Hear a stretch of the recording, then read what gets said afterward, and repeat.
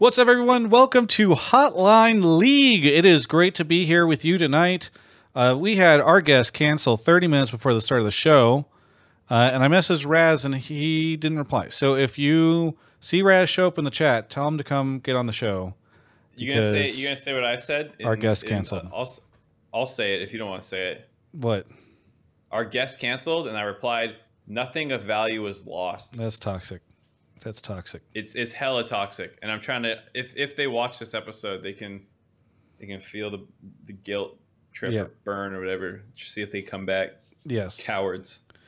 Well, anyway, that's okay. It's only you, me, and Numi who knew who the guests were because she didn't even tweet it out. So I should. That's the mistake I made. Is tweet it out, yeah. I got to tweet it out because then they're on the hook, and I failed to do that. So that's I did look for the tweet a couple times and I didn't see it today. So I was like, oh, I don't know what's going on. Yeah. Sure enough. Anyway, it's Hotline League. My constant co-host Mark Zimmerman is here. How's it going, Mark? It's going good. Got President's Day off for the most part. I had this. I recorded the Blame Game. Gave some notes on it, a piece of edit of something that's much less than my usual Monday, which involves like 6 hours of meetings in the dive. So I'll take this version. Yeah, how does that work? Because then you guys have to compress the entire week into 2 days, right? Like the dive is going to come out the day before LCS starts? Yeah, I guess so. Well, it's an interesting one. I mean, we did 2-day turnarounds before, like last week, because the show started on Wednesday. So we had Monday to Wednesday. So now it's just Tuesday to Thursday. It's the same spacing, but it is, I agree, a bit weird.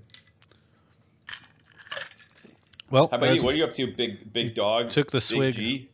Nothing. I'm 2 episodes behind on Last of Us, but hopefully catching up tomorrow.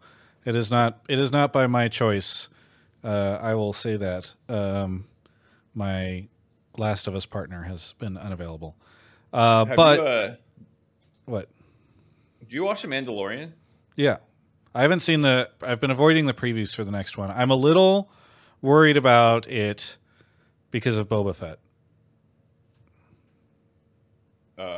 I don't know anything about that. I'm not watching that closely, but Ashley, like the rest of the world, is obsessed with Pedro Pascal and was like, I have to watch his whole filmography. And when you say the rest of the world, I feel like you mean 50% of the world. I mean, yeah, I guess. You're right. You were going to try to say... it's more than 50%. It's definitely more than 50%. I guess, yes. Slightly more than 50%. I haven't looked at the demographics, but like assuming equal amount of gay guys and gay women, and then there's bisexuals, which would then inflate it past. Yeah, that's fair. Can't forget the bis. Okay, let's and just men who are comfortable with their sexuality, admitting that he's a daddy. Like yeah. So you're obsessed with it. So then you say Ashley is obsessed with him. Does that mean you're obsessed with him too? I'm not. I appreciate him, but I'm not like I need to watch everything he's ever done. Okay, so then you're not 50% upset, or you're not part of the 50%, 50%. I guess I'm not quite plus. Obsessed. I'm appreciative. I guess is more than anything. All right, maybe we should move on. Yeah. Anyways, what else has been going on with you, Mark? What did you do for your President's Day? Nothing. I kind of said that already. I just did like a little bit of work, mostly just sat on my ass. Nice. So here was the surprise before the show I was telling you about. I don't know if you can hear, but I have like a tiny little lisp because I got my Smile Direct Club aligner sent to me. They're not sponsored. I would get sponsored if they wanted. You're doing that. For it. I should probably do it. Well, since we're engaged, and I was like, I have like some teeth that are out of whack, like pretty much everyone has. I was like, you know what? Try and get these puppies fixed up for the wedding. How long do you have to wear them for?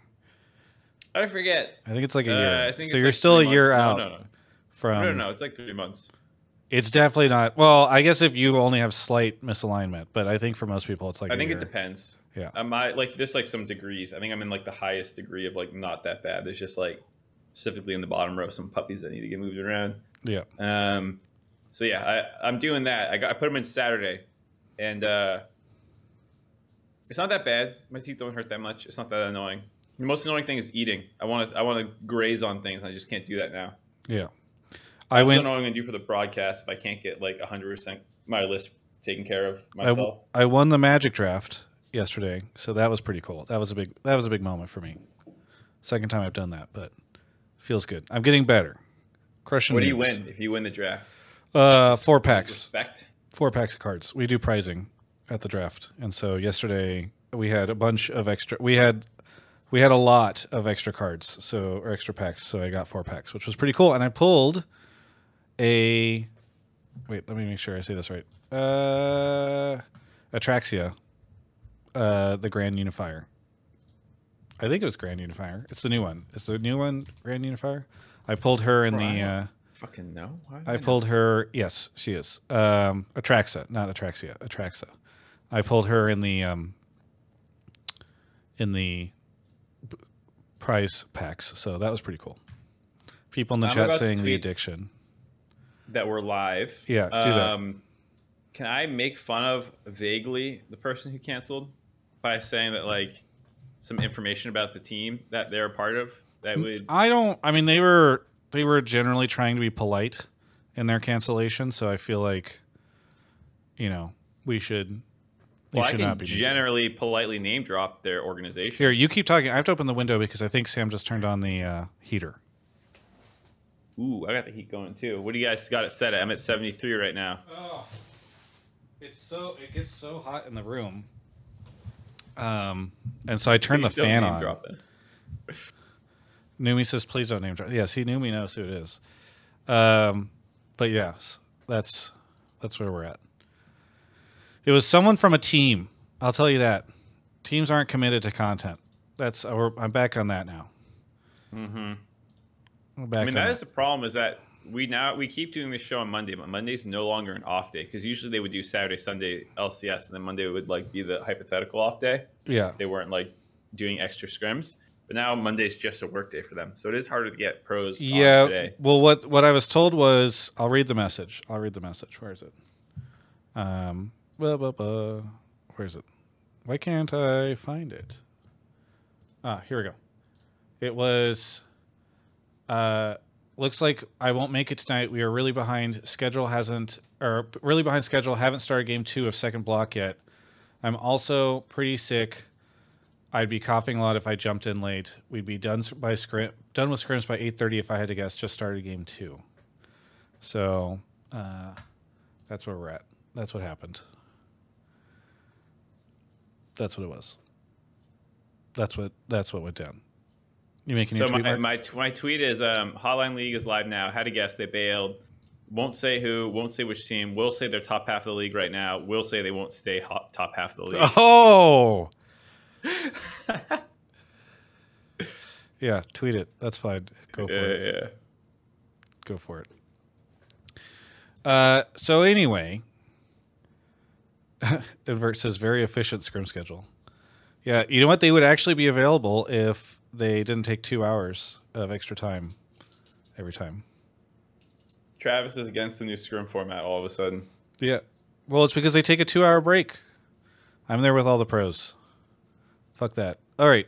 I mean, I guess we could go back to like 8 o'clock again. Or no? We used to be 8 o'clock. Yeah, I figured. You were the reason we moved it. An hour. Yeah. Yeah. All right. Well, blame Mark. Well, according to the science, we should be at noon today. Why don't we start doing them at noon? I don't want to do it at noon. But I appreciate the offer. All right. I can't even do it on noon these days anymore anyways. What do we want to talk about? LCS, brother. So first round robin is done. Yep, that's a surprise. That's a surprise. Is it a surprise that it's done? You didn't think we'd make it here? You thought the new schedule we'd end up 3 weeks in and they'd be like, yeah, guys, sorry. It's not working out. Fuck it. We made it through the first round robin, everybody. We ran the numbers, not worth it. No second round robin incoming. Okay. I was saying there's just some surprises in the rankings of the first round robin. I was talking with Jad about it, and I feel like this is maybe the most. I mean, it might correct, who knows? But like, just this snapshot might be the most incorrect based off preseason power rankings I feel like I've ever been almost. Yeah. By the way, shout out to Alienware for sponsoring the show. I don't want to forget that. But as we get so as we get into it, here's the standings for people that are listening. Number one is FlyQuest. They're one game ahead of EG and C9, who are tied for second. TSM and Golden Guardians are in fourth with 5 wins, 4 losses. CLG and 100 Thieves are tied for sixth. Team Liquid is in the sole possession of 8th place at 3 wins, 6 losses. 9th is Immortals, and 10th is Dignitas. Some pretty big surprises here, I think, mostly in TSM and Golden Guardians. And I guess you could argue in 100 Thieves and Team Liquid, depending on how. I think people would have just swapped those two teams with each other if you had been placing everybody. And the 100 Thieves thing, the most surprising, I think. Well, 100 Thieves and Golden Guardians, the most surprising because they both collapsed and surged respectively at the end. I interviewed Stixxay. Yeah. And I asked him, and I said, how do you, are your games going so well? Like, are you feeling really confident with all these wins? And he's like, well, we struggled today against 100 Thieves. And I said, are you concerned as a top team that you struggled against a bottom team? I was watching that interview just before this to make sure I was prepped. I felt pretty good about it. I thought that was a good one. It's a good question. I would say that right now half the teams are in a surprising position. FlyQuest, Cloud9, EG are expected. CLG is expected, and Immortals is kind of expected, but the rest are not. I think TSM has more wins than I would have thought. 100 Thieves looking a little shakier than I would have thought. Golden Guardians looking better. TL looking worse. Dig looking worse. So yeah. I think it just depends on when you say expected. Like from the start of the split, yes, but from 2 weeks in, I think people just lost all hope in Dig. Well, yeah. But that's what I meant when I say preseason expectations. Yeah. I mean, I declared them dead, I think, in my week 2 blame game, and I'm like, I'm not covering this team anymore.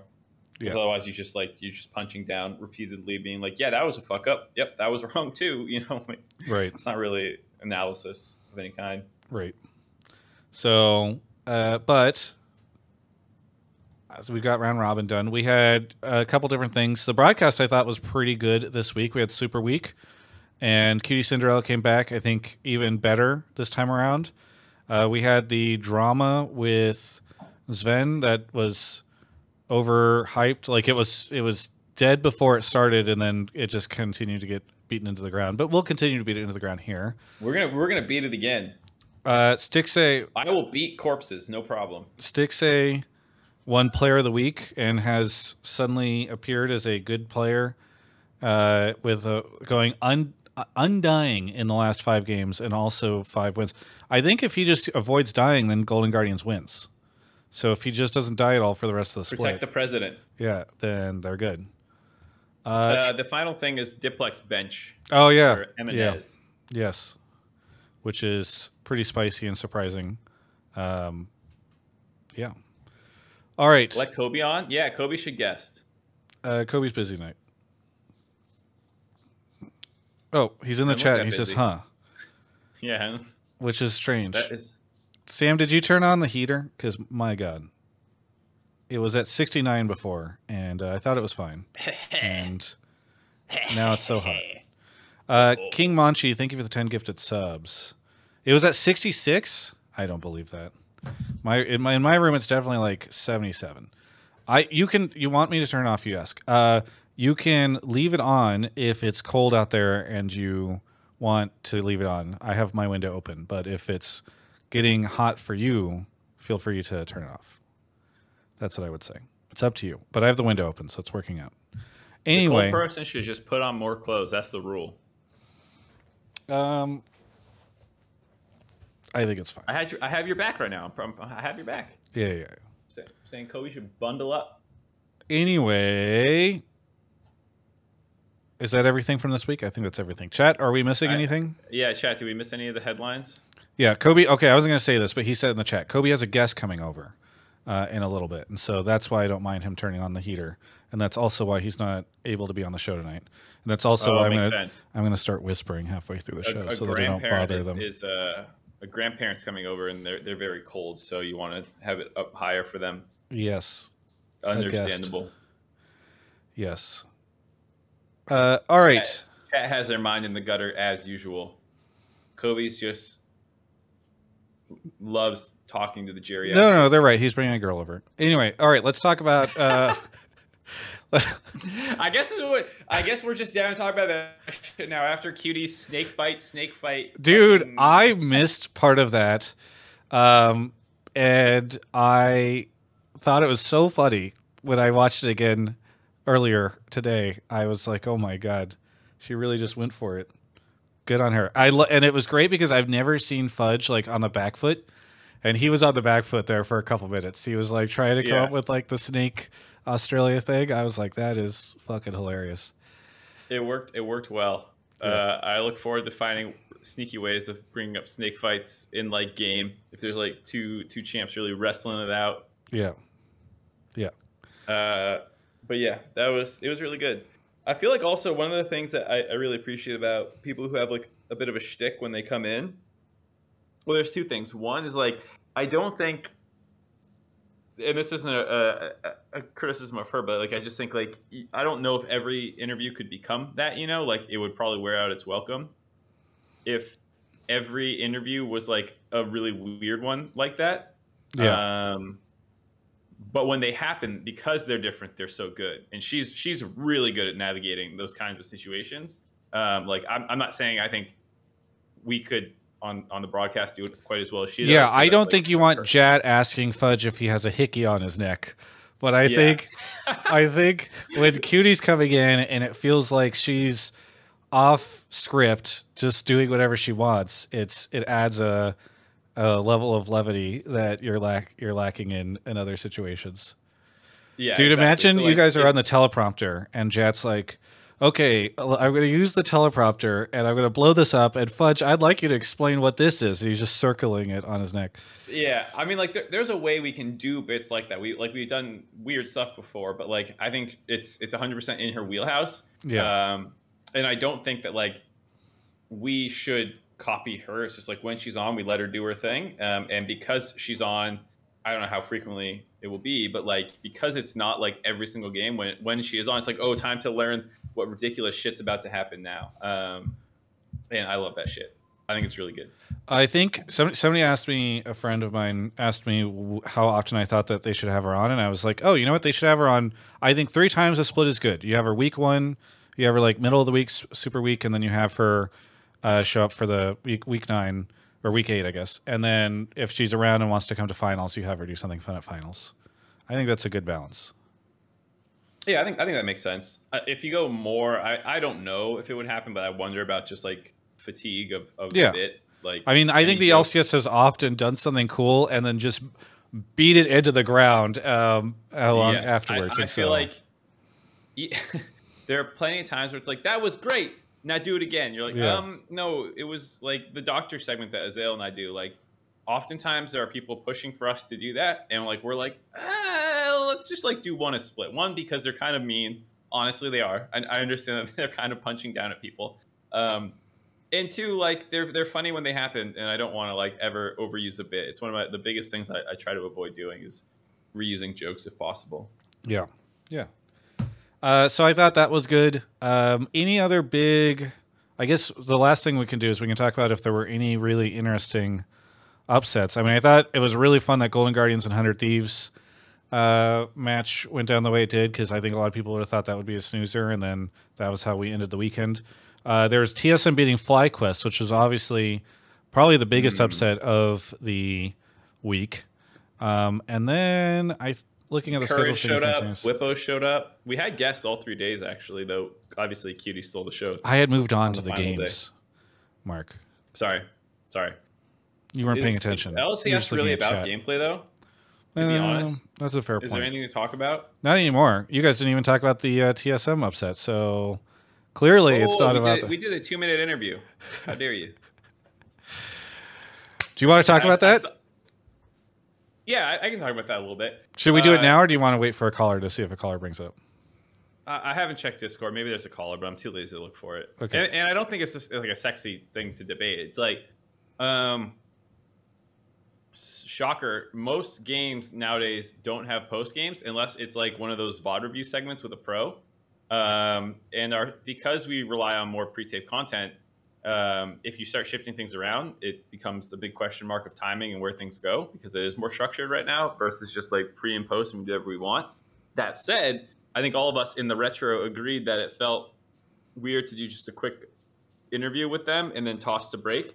And it's something that I think we do want to give more time for really big upsets when they happen, or like just even from the perspective like, hey, FlyQuest finally lost, as well as TSM being the ones to beat them. Like it should have more time, but like I don't know. At the end of the day, I was talking to you, Travis, and I have gotten some other numbers now that I'm just going to throw out there. Go.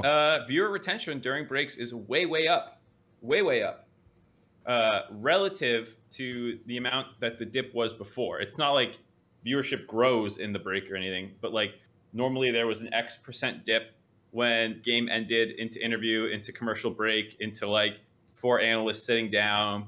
We talk about the game, some assets roll, like lower third stats or full screen stats or a B-roll package. And since we have shifted to be a lot more pre-tape content, a lot of higher engagement content, lo and behold, the retention rate of viewers has gone up pretty significantly this split. And since we are getting positive sentiment, both on Reddit and feedback sites, as well as the data to back up that this is the right direction to go in, I never feel too bad that like we've shortchanged a post-game segment, because those don't do well. Like TSM fans would be very happy, of course, or any X fan of any team that wins a game is happy to hear about their team. But generally speaking, the broadcast is served better with this kind of content. That said, like we said, there are exceptions, and I think TSM beating FlyQuest there should have been one of those exceptions. Yeah, I think it's also just one thing I noticed over the weekend, especially with that segment, was you guys need to hide that something's pre-taped a little better, because whenever you have Raz do the interview and then he throws back to the desk and Raz is sitting in the chair, and it's like, all right, either Raz teleported magically within the 2-second slate, or this is a pre-taped segment. That feels weird to me. Who cares? I do. Viewers don't. How do you know? Because the data shows that they don't care. We have never tried to hide when things are live or not. Plenty of things are pre-taped. Someone said, was this sentiment analysis done or is it anecdotal? Yeah, that's what I was talking about, the data. We've looked both at Reddit and actual viewer retention rates and stuff like that. Look, L Tigress says, yes, we do care, Mark. Who? So there you go. In the chat, one of the viewers said, we do care. We do care? That's what L Tigress cares. is. Don't care. Most people don't care. Seems like it's overwhelming. So, see? SMT Tiger or SMT M4, whatever. Either way, Kobe says he doesn't care.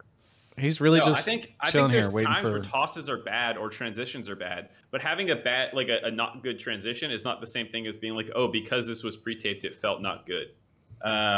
Like Vikla and Prince teach us swear words is like clearly pre-taped. I think that's what we went to afterwards or something. I can't remember the show order or whatever, but yeah, it's just something that like if you do it well, no one cares. If you do it poorly, it feels awkward. I can agree with that a little bit, but I think masking, if it's a pre-tape or not, has pretty minimal returns and can alter the way that you have to shoot the content versus just being like, yep, it's pre-taped and edited. We don't give a shit. You're going to like it more this way because we can do things by not pretending it's live. All right, let's get into calls. Have you pulled any? Oh, you haven't even pulled anyone to the waiting room while we've been jibber-jabbering. Well, no, I've been busy talking. Where's the LCS even getting this data? Because the show's so much worse. Well, guess what? People disagree with you. Where do we get this data? It's all over the internet.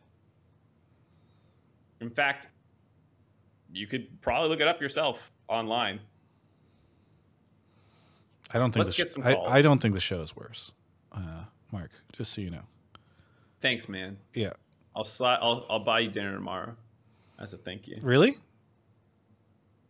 No. Oh. Well, I'm busy tomorrow. It's because all my meetings got pushed. Maybe Wednesday. Maybe I'll take you on a lunch date for Wednesday. Oh, wait. But you said dinner. I want dinner. It's romantic. No. Never dinner. Oh, look. It's Anero in the chat. Hello, Anero. Oh, look. Glad you could make it, buddy. Pal. Thank you for the sub. All right, I'm just slamming callers in the waiting room. Should I just get one now? Yeah, sure. Off Mark goes to grab a caller.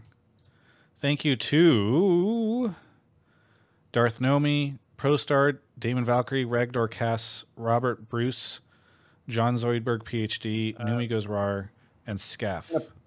Poll Blue Jay, but he's taking a second to get ready, just so we have someone. He'll say when he's back. Here we go. Someone says, but viewership is down, or isn't viewership worse? Yes, but I don't know if you noticed, but there were some other big changes other than broadcast content that happened. You might have missed the little kerfuffle. It was just a small kerfuffle that happened in the offseason regarding leaving the weekdays or leaving the weekends for weekdays, as well as time changes to 2 p.m., which is not great for European viewers, which is a non-negligible portion of the audience. Or we could have done it at noon, which is not great for NA viewers, which is, again, a non-negligible portion of the audience. There is potential problems. All right, Mark, off the soapbox. Blue Jay, are you here yet? I am here. Okay, where are you calling from? To get back, I was filling. That's called good podcasting, you bum. Where are you calling from, Blue Jay? Ontario, Canada. How you guys doing? Ontario, Canada. What do you want to talk about on the show? My take is that the Golden Guardians and Dignitas trade for River last year seems to be a little bit forgotten, but is a big part of Operation FU that Golden Guardians did. And I think that they're obviously proving they're way better than the 8th place that we all had them at. And I think that Golden Guardians can take it a step further and prove they are a top team if they go at least 6-3 in the second half, but they have to take one win off of either Fly, Cloud9, or Evil Geniuses. So you think there's a chance they could go 6-3? Yeah, I saw some people saying like they think they're already a top team. I think there needs to be a little bit more proof of that first, because I mean they started off the year 04 because they were playing all the good teams, and while I definitely think they're playing great right now and they're 5-game win streak, I think they look awesome. I think there's just a little bit more to prove before we put them as a top team. I mean, I definitely agree with that. Even now, they might, depending on how you count, they might be a 5th place team, which is middle of the pack. And someone in the live chat also says they didn't have their entire roster to start with, which is also a very fair point. Yeah, that's a fair point, but some of these other teams didn't either, right? Yep. So, is Golden Guardians a top team, Mark? And how much of it is River? No. Wait, I just wanted to say that I just wanted to give credit to the trade because it did not work out at all last year, but getting him on the team and building around River a little bit more was a good call. I didn't know this was going to be predictive of me to slam Golden Guardians for being fraudulent. Well, yeah, I think the trade is really needs to be highlighted here, because I don't know if we're talking, if Gory's even here, if like Pride Stalker is still their jungler as well. Yeah, I am happy with the River trade. I think that was a really good pickup. I was very surprised in the offseason that they did not make more changes. And if anything, I've been proven fairly wrong about them keeping Stixxay. Not that I ever came out and was like, but I was just not... That felt like a strange move to me because Stixxay had obviously gone to coaching. He had not been, I would say, a standout AD carry for the years beforehand. Now he comes back, and you're like, what is going on here? Especially in a year where you've got like Prince entering the league and Doublelift coming back and all that stuff. It was just like, this is strange. But then obviously he's looked phenomenal these last 5 games. So I don't know. It's really hard to say. I mean, I'm still fairly skeptical because this kind of reminds me of the old like dig mirages that would occur in the first half or maybe in the middle part of the split, where you would suddenly have a team, you'd have dig suddenly pop off and go on a win streak, and then like it would just collapse. And so I'm a little skeptical, but I think next week, who do they play next week? Let me look. I think next week will be very interesting. They play Cloud9 and EG. Yeah, so like I think, well, I shouldn't say next week. I guess this week. This week they will play Cloud9 and EG, and if they can win one of those games, I think I'm feeling a lot more confident in their chances. And if they win both, then my God. That's the only thing that's keeping me from believing in Golden Guardians quite yet. A couple times over the history of this team and org, they have had these moments where it's like, whoa, maybe they're kind of legitimate. I think there was twice. There was the 2021, right? Or was it 2020 summer? Yeah, 2020 summer. where they beat And TSM in the. Yeah, they beat TSM in the winter side, then they dropped down, they lost, and it's like, it's like CLG from last year. It's like, yes, you proved us wrong, but you didn't quite break into like the really good team tier. And right now, beating 100 Thieves, I think, was one of those really, really big wins. But like 100 Thieves, I called them half jokingly 100 frauds, because if you look at their wins, they almost have none over other top teams as well. They lost to C9, they beat Immortals, they beat Dig, they beat TSM, they've beat Team Liquid, but they've lost to Fly, EG, and now Golden Guardians as well. So none of the like 3 really good teams in the league they've beaten. TSM is kind of good, and like so is Golden Guardians. They're all kind of in this tier of like the middle pack teams, kind of. So I don't want to say like 100 Thieves is not good or can't get better, but like, there's 2 7-2 teams and 8-1 team. If Golden Guardians can take a win down versus one of them, it's like holy shit, they are like really good at that. And Counterpoint, Mark. They have had good runs before. They've never been 5-0 before. No, but I don't think having the weakest schedule after front-loading your schedule with 4 of the hard games actually means anything. Like, it's true that they've never ripped off 5 wins in a row before, because they've usually been worse than this, so it's harder. But it's also true that the schedule did lend itself quite well for a 0-4 start into a 5-0 finish. But like I said, the win over 100 Thieves was actually impressive. Even if they finished at 4-5, I would have been pretty happy with this team. The fact that they beat 100 Thieves makes me feel a lot better. That it's not just 100% schedule, that they are legitimately good. Yeah. I also want to add on that I think their biggest weakness is definitely in the top lane, and if they are to beat either FlyQuest, Cloud9, or EG, those are top laners that I think will absolutely dump on Licorice. No offense to Licorice. That's Impact, Fudge, and who am I missing? Impact, Fudge. Someday. Yeah. Someday. Yeah. No, that's fair. I think that's fair. Mark, are you okay? You look distressed. Yeah. Okay. No, I'm fine. I said my piece. What do you want me to say? Thank you so much, Blue Jay, for the call. Anything you want to shout out before we go on to the next caller? Nothing to shout out this week. Thanks for having me on, guys. Yeah. Have a good one. Bye-bye. Off Blue Jay goes. Mark grabbing the next caller. Thank you to the Noblet Avura Lovix. Is that how you say it? Iovix? Maximus Payne, Plutonic Poltergeist. All right. Double G is here. Double G, where are you calling from? Houston, Texas. Houston, Texas. What do you want to talk about on the show? Yeah, so my topic is that I think that Cloud9 putting in Eminus will make them favorites to win the split. I think that they will be able to overcome FlyQuest and EG, and I think that with Cloud9 having the best top and jungle in the league and the second best bot lane in the league, that they're shoring up their weakest piece with putting in Eminus over Diplex. And this is coming from someone that has defended Diplex, who did very, very well outside of lane. But I think they're shoring up their weakest piece, and that they had very close games with EG and FlyQuest in the early games. Cloud9's weakest point right now has been that early game piece, and putting in someone that is going to do better in the early game will make them much stronger in the long term and give them the ability to challenge these top teams and ideally make them competitive and favorites to win the split.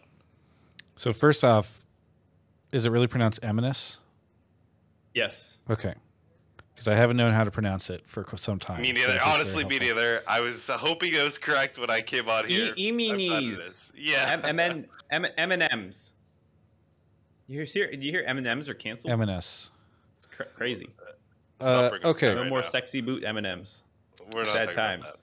So I know M&S has been popping off in, what do they call it now? Pioneer League. But they've changed the name Pepper every League. 2 years. It's called the Pepper League. Yeah. No.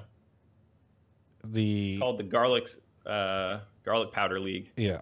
Anyway, so I know he's been popping off there. And so people are interested. Before we get to Eminus in particular, Mark, what was your take on Diplex over the past 4 weeks? I will say, spoilers, it's what I'm talking about in the blame game a little bit. And a lot of people just chimed in on this topic as a whole. Numi had a take as well that C9 putting Eminez in over Diplex shows that the academy system works in the sense that they believe that it proved talent, that Eminez is good enough to, like, they feel like it is properly evaluating talent. And then Treathen also had the opposite take of this one, basically saying that this is the worst decision for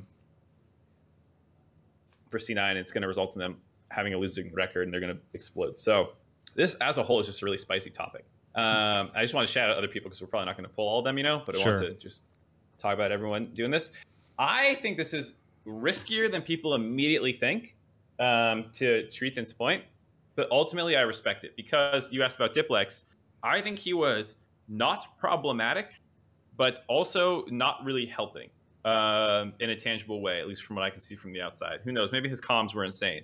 But he had like the lowest 4%, the lowest jungle proximity, one of the lowest kill participations, a really low kills and assists at 15, basically meaning how many kills he's a part of pre-15 minutes.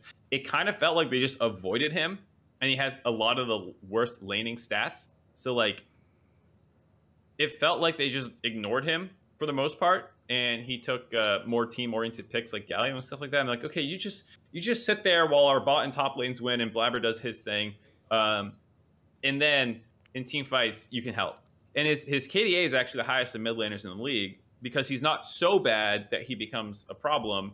And like he ints them team fights, whereas I think other players in the league have had more problems in team fights, like Harry, for example. But he's also not doing anything really in the early game. And his team fighting isn't that great. Like when I watch it, it's not like it's like, oh, well, he's weak in lane, but he's an insane team fighter, like, or playmaker. Like an Expected had weak laning, but he was actually really good in other situations. I don't really think he has an upside. And so I just haven't been super impressed by him. And I think they could have potentially won the split with him, honestly.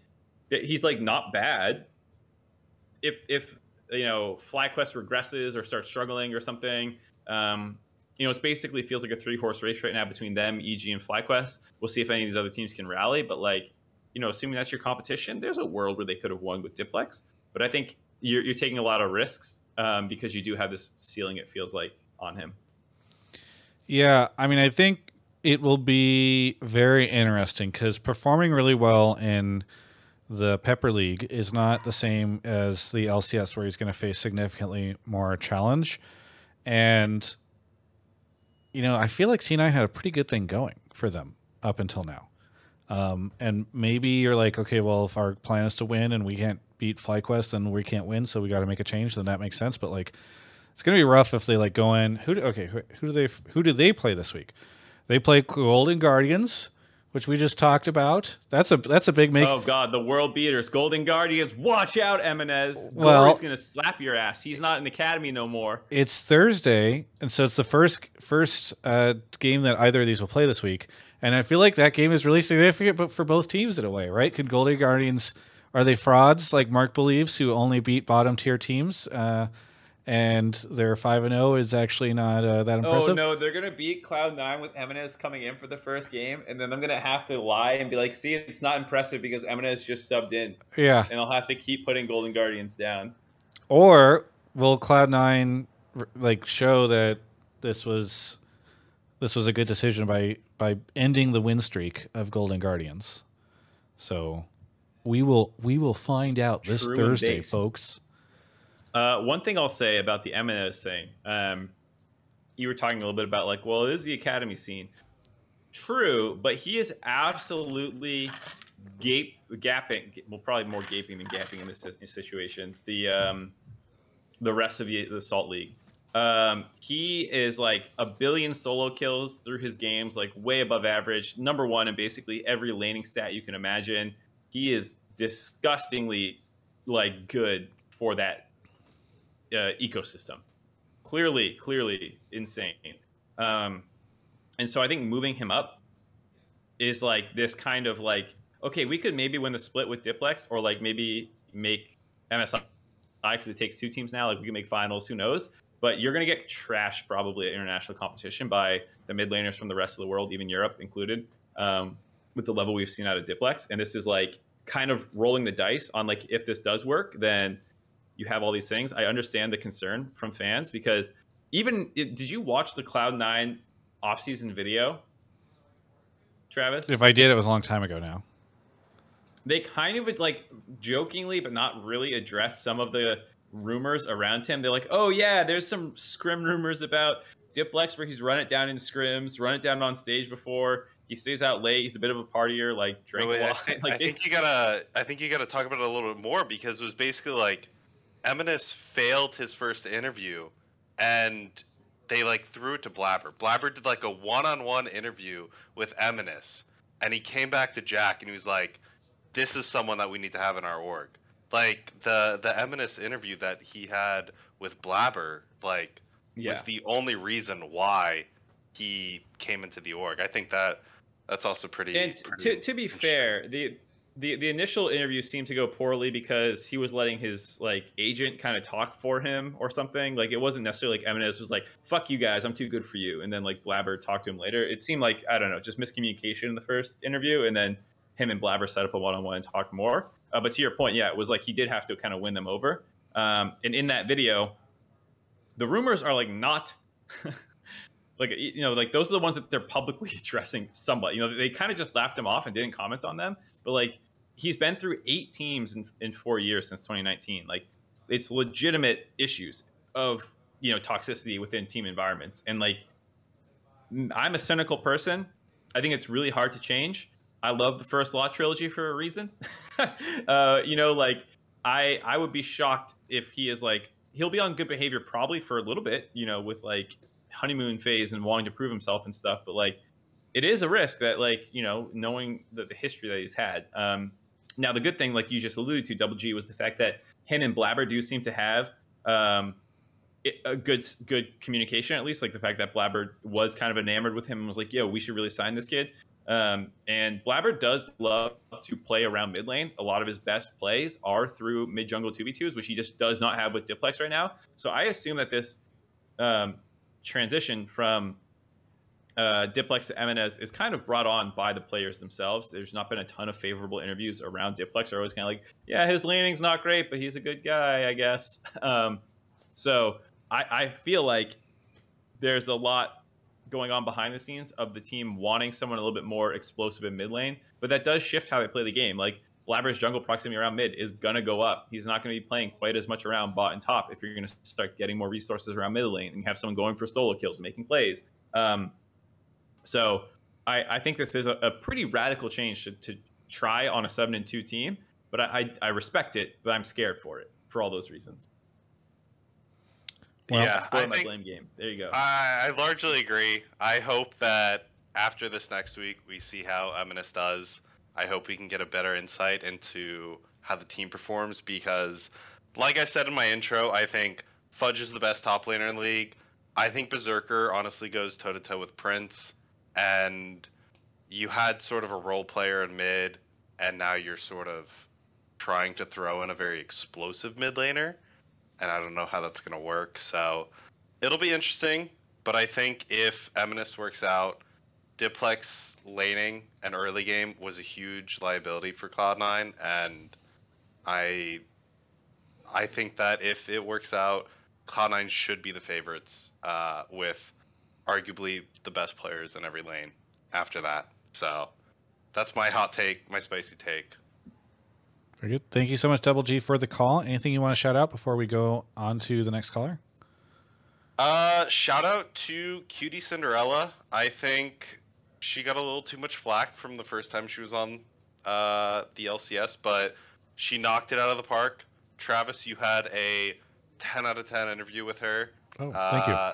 I love that interview, and I really hope that she can come back, do some more cake decorating for playoffs and finals, but I loved her on the stream. I hope she comes back, and yeah, that's it. Thank you guys very much. Very good. Thanks so much for the call, and we'll catch you next time. See ya.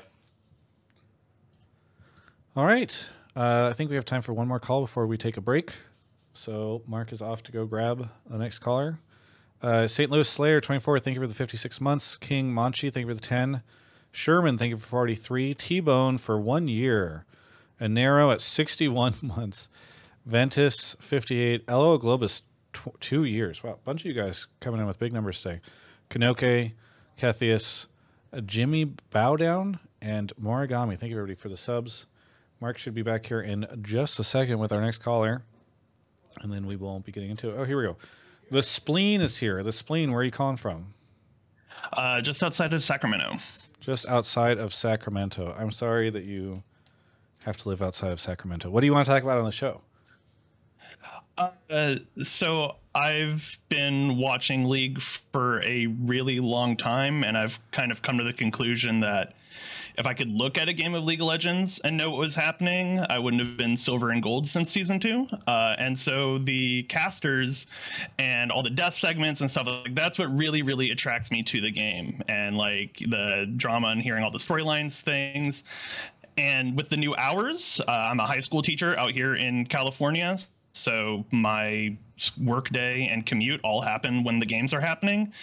And it is basically impossible to go back and just watch the full day of LCS.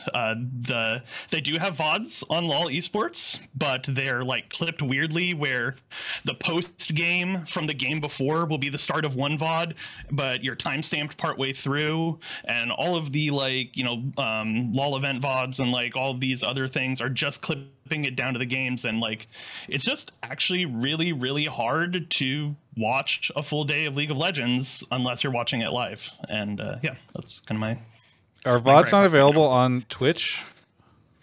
They are. So I did want to pull this take just to give a PSA. If you want, there's always just the VODs on Twitch. That's what I actually do after a show day. For any content that I miss, because I'm often pre-recording other things and I'm busy, I always rewatch basically the full show at 2x speed on Twitch VODs.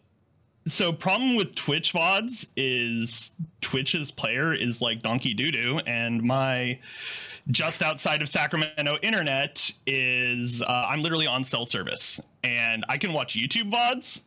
It is genuinely challenging for me to watch Twitch content. It's actually why I almost exclusively watch this show on the YouTube VOD, because I'm lucky if I can watch Twitch content. Huh. I had not really thought of or heard of this issue before. I mean, I think it's unfortunate because you are kind of probably in the minority of people who aren't able to like watch the Twitch VOD. Even if you try to like let it buffer, it doesn't go through. Eventually, and with stops and really degraded quality. But I also know that the YouTube VODs do exist on the thing. They're just unlisted because every day in the middle of class, I might open my personal laptop to copy the URL for them. Oh, so that's what you do? Yes, I literally will copy the URL from the stream and rewatch it later. Okay, so then you have a solution. I do, but I don't know. I guess I just feel like the official website should have, like, all this time is spent into these pre-recorded pieces and they get bled out over the course of the week, which I guess is a marketing strategy, right? Like, you want to keep people engaged throughout the week, but I don't know. Like, they really want you to use lolesports.com, right? We have like the drops and stuff through it. Like, in theory, we're being incentivized to use that platform. And again, in theory, I realize this may not be enticing for everybody, but I just mean they don't put very much effort into lolesports.com. And like, that's obviously, you know, we don't need to go down that path because we've talked about it probably 500 times on the show, but it's just a bad website. So I'm not suggesting that they don't want you to go there, but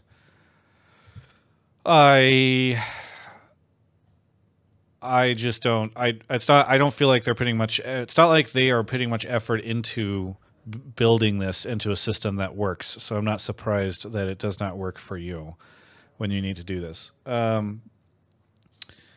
Okay. If the take here, I think a fair way of thinking about this is Riot is spending a significant amount of time leveling up the full show from start to finish, while also creating a method, while also moving it to days where it's very difficult to watch it for start to finish for a lot of people in the home market. Yet they do not seem to support a very efficient or logical or reasonable way of watching the whole show start to finish. And I think that is a fair frustration. I just wonder what the solution is. So, like, Spleen, what would you like to see from them? I mean, maybe just don't unlist your YouTube VOD that you don't delete either. Because, like, I can go back and watch weeks because I happen to think and right-click URL for the stream, but just let me see those so I can literally just watch the whole day. Like, that's, you know, games happen on a Friday. If it's too late, I'll just watch that on Saturday while I'm grading or doing whatever. I realize, again, that's a very me problem, but yeah, I just think it might look really weird to like go to the YouTube channel and see a shit ton of like 9-hour long videos, you know? Sure, but there's playlists or a feature. I don't know. You can do unlisted and then stick them in a playlist, which I think is probably the right call, because you are not the average viewer, and so like absolutely. Well, so like on the one hand, I don't think that like the YouTube page would be reflective of your tendencies, but you seem like a competent enough person, and I assume anyone like you is competent enough to go, okay, they have this playlist of everything that I can go find, and it's the full VODs, and I can go find that on YouTube. Even though those are unlisted, you can still stick them in a playlist, as far as I'm aware. So that makes sense to me. So that way it's not clogging your like the thing like Travis is talking about, but also it exists somewhere for someone like you. It seems doable. So I wonder, it might be something that I can try and suggest internally and just see, because I don't think it's that hard to do. Mark can suggest it. I think the other thing is the LCS has their official Discord now that they support, and it wouldn't be a bad idea. I know that they try to be fairly active in there. So I mean, they have like a section called feedback.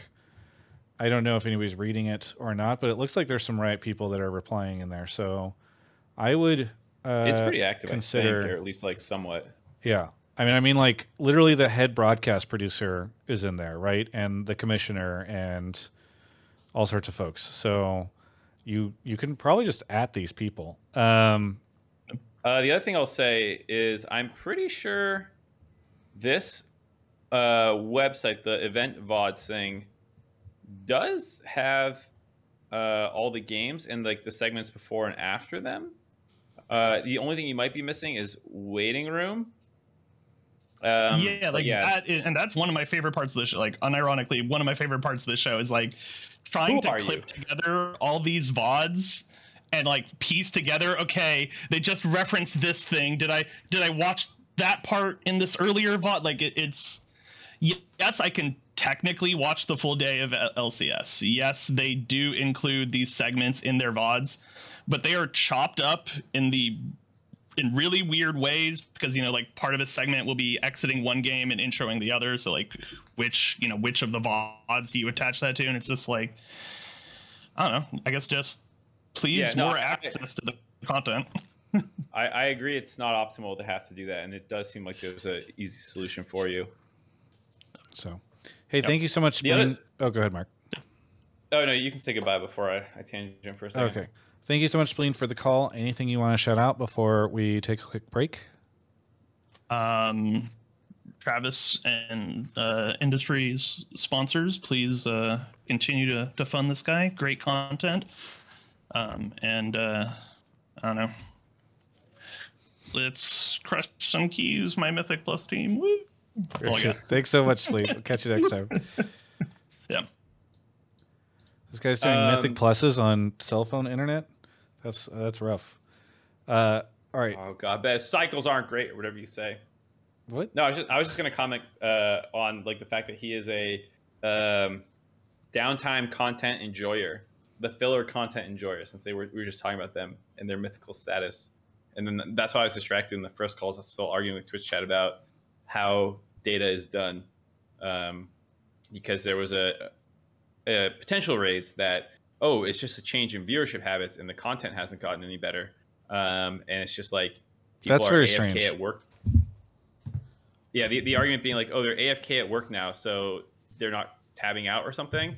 But again, you can kind of account for active viewers as like muted audio and stuff, and then people were also just saying like, you know, other viewership changes could have, like viewer changes could have happened in terms of just consumability. It has nothing to do with content. One, the delta of the numbers, like the raw numbers, it would be really hard to imagine that such a large portion of the viewer base has just radically changed how it views League of Legends content just because the day-hour change. It's possible, but the raw delta is just like a little extreme to think it's just that and not that the content is connecting more with people, which again seems to be reflected in sentiment as well, though I know not everyone, it is more divisive.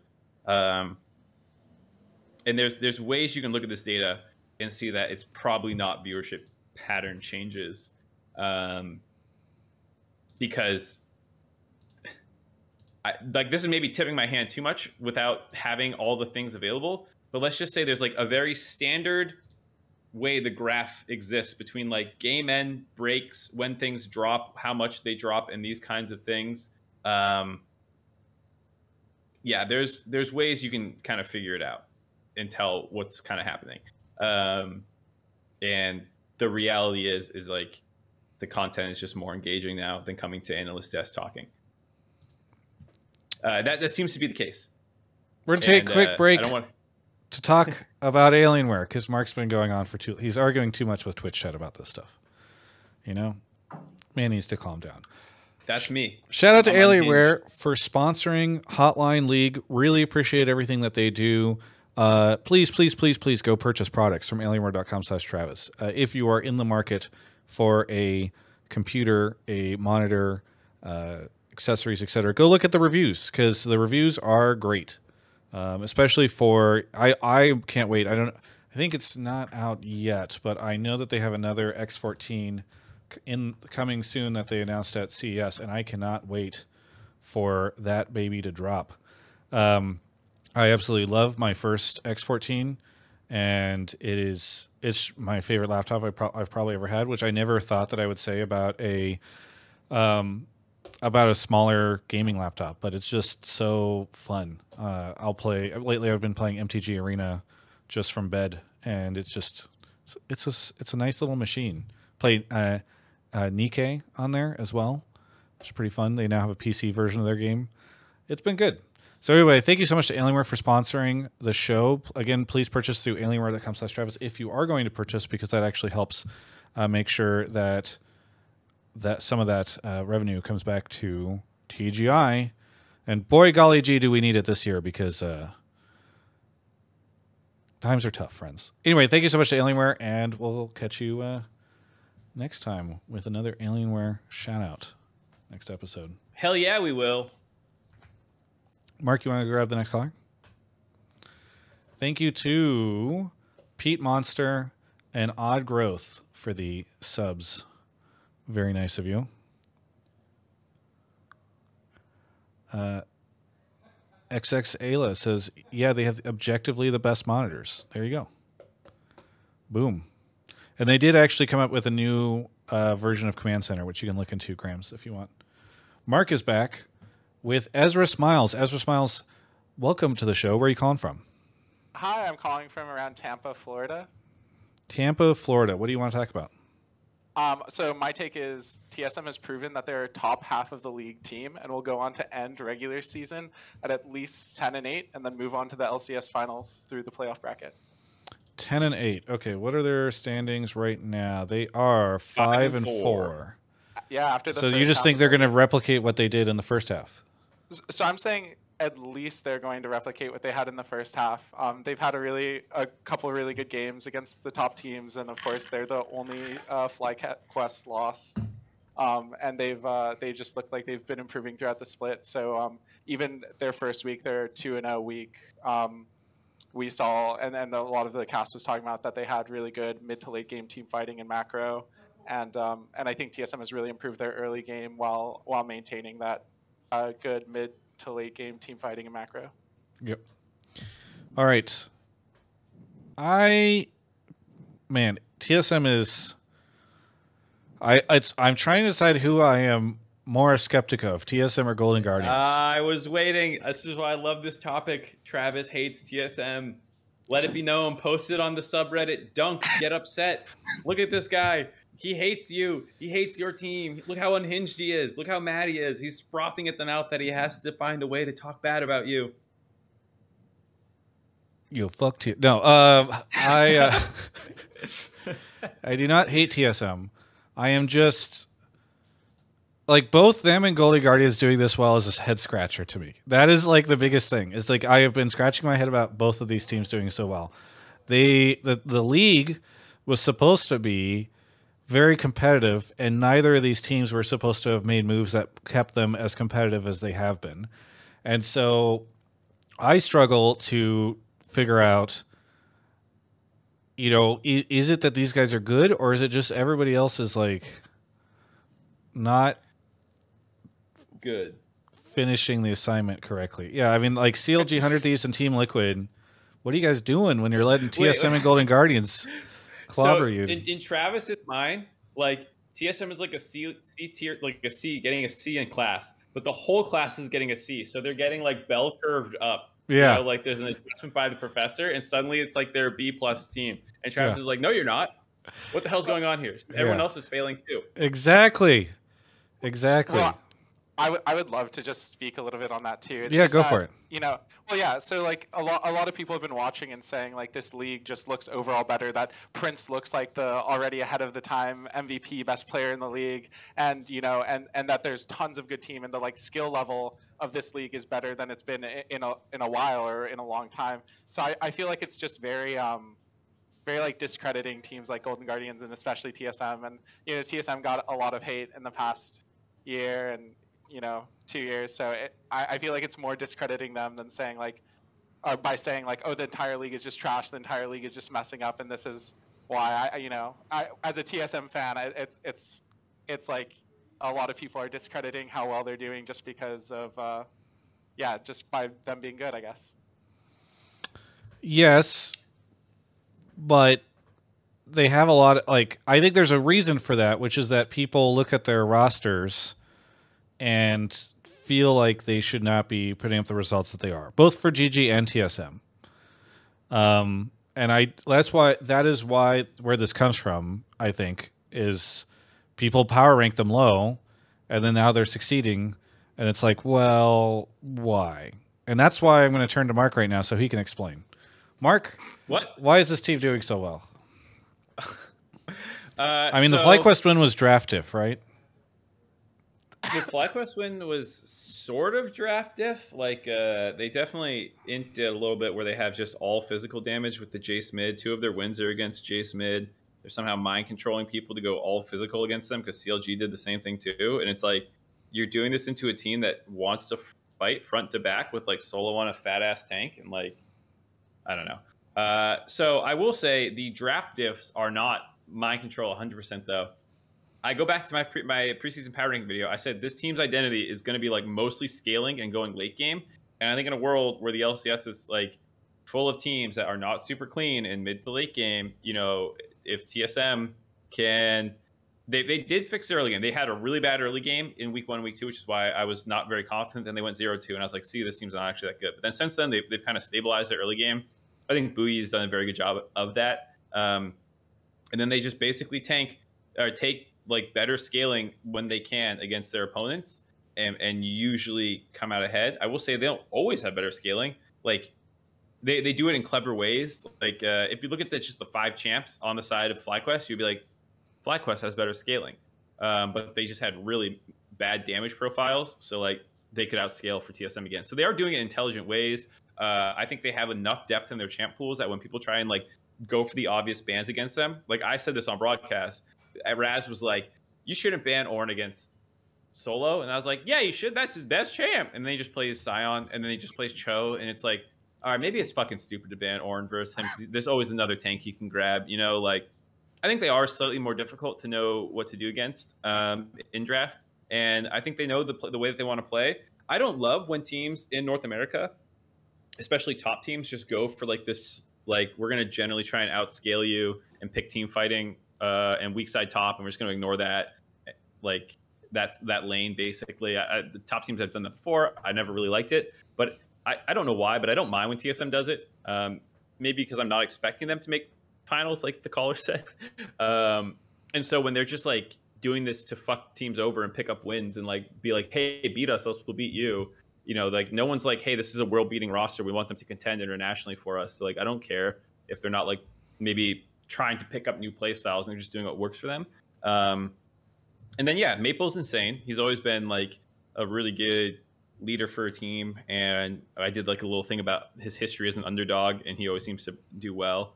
And so it feels like a team that knows who they are, where some teams don't, or they're failing at being who they are. Like, I think Team Liquid wants to be a really early game aggressive team that snowballs games, but they just constantly fuck up in the mid game, you know, whereas like TSM's like, we're generally like a team fighting team, and then they do well in team fights. So I think there's a lot of reasons that TSM's good. I do think it's pretty reproducible.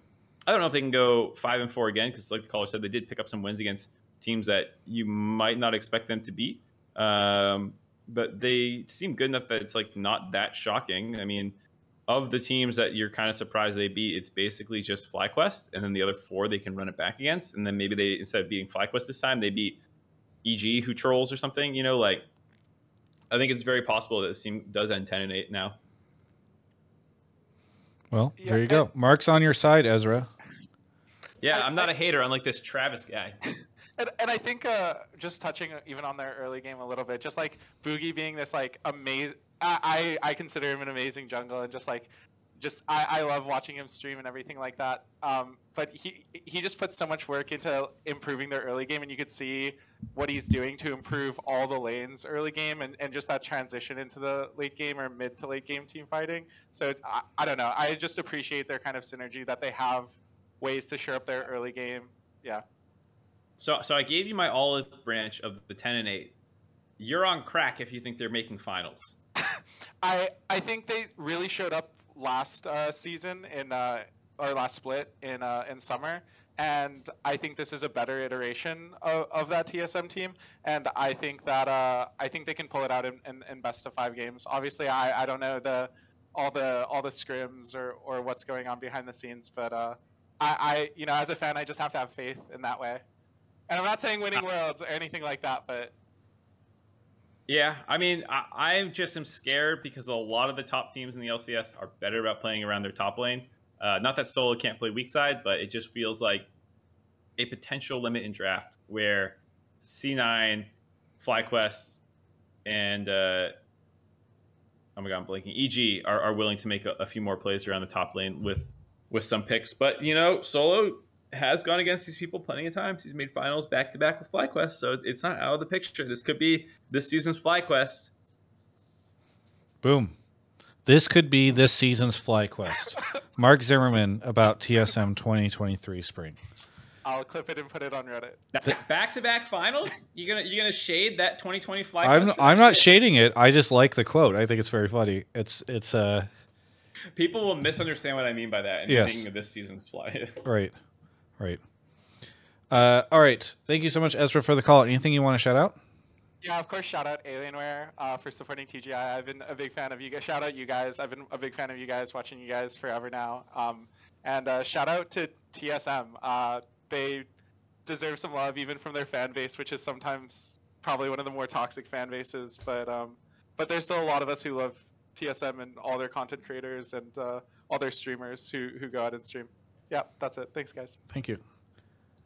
Mark, he was talking about, did I tell you the story of what happened when I drafted against the college kid at the 2 Fridays ago or something? No, I don't think I heard this. Because he said he's been watching. I just was reminded of this when the caller said he's been watching us forever. I played in a Magic draft and I crushed this guy. Like, I just steamrolled him in 2 games. This is just like a random draft at a game store. Right? Yeah, Paper Heroes, Paper Hero Games in Sawtell. And at the end of it, some kid. We shake hands, and he's like, "By the way, I grew up watching your videos," and I was like, "Didn't like that you said grow up. Grew up. That's makes me feel very old. That was rough, but nice guy." I can't wait till I'm 70 years old and talking to some 19-year-old while making a cake, asking, where his hickeys are from. Dude, somebody was. I can't wait for this dystopian future. Somebody was. I was going on a hike with that you and I both know, but I will keep his identity secret. But he's been around in esports forever, and he was he's like, dude, how long until the first year's pro players their children end up in like the Salt League or whatever? Yeah. Like where's Vile Rose and Alex Deach's kids? It's like, how old are they and what are they doing? Shit. Are they playing? And it's like, then he started making jokes about like, I'm going to be, 45 years old interviewing, or I guess like 50 years old interviewing like JoJo Jr. and stuff like that. Yeah. Just being this old man interviewing the sons and daughters of the current pro players. It's just very funny. So old. It's going to be weird. All right. Move on to the next caller. Anyways.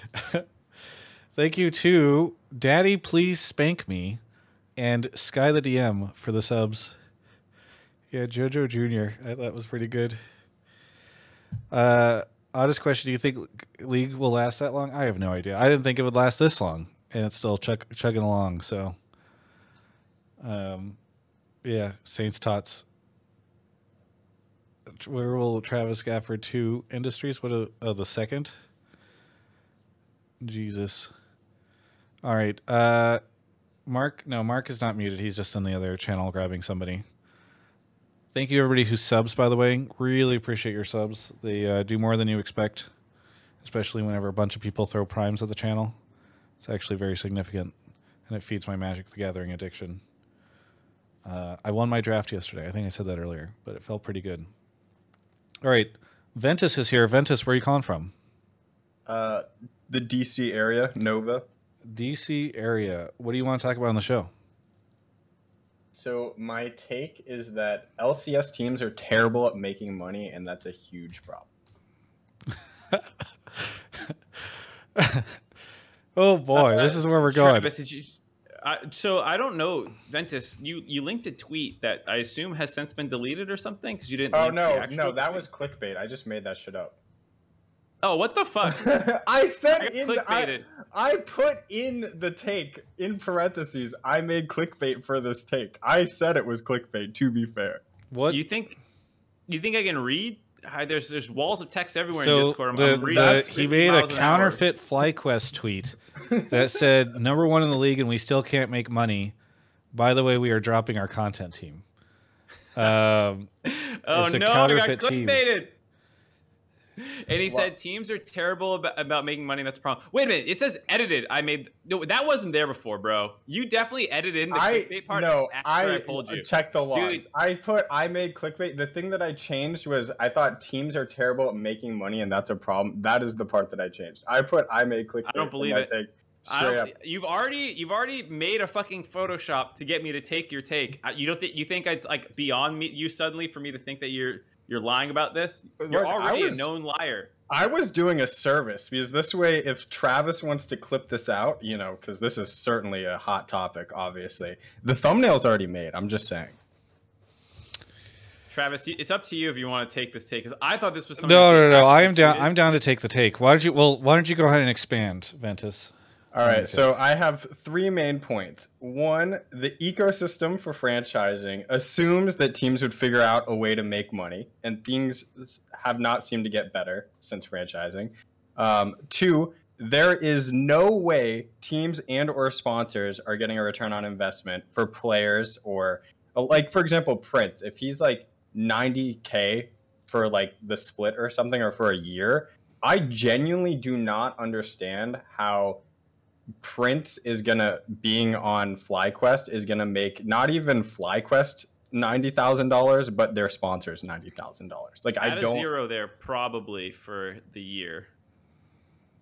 Yeah, so like there's just no way that teams are getting, or if they are getting a return on investment, I feel like they're probably scamming sponsors, like straight up, because I just don't see it. And then the other one is that speaking of like incorporating sponsors, sponsored videos and deliverables suck. And there was someone on 100 Thieves who was on the content team. They had a twit longer or like a bunch of a thread talking about it. And they basically said that the people selling sponsors were selling deliverables to sponsors were they just weren't really communicating that well with the content team because they're selling so many deliverables.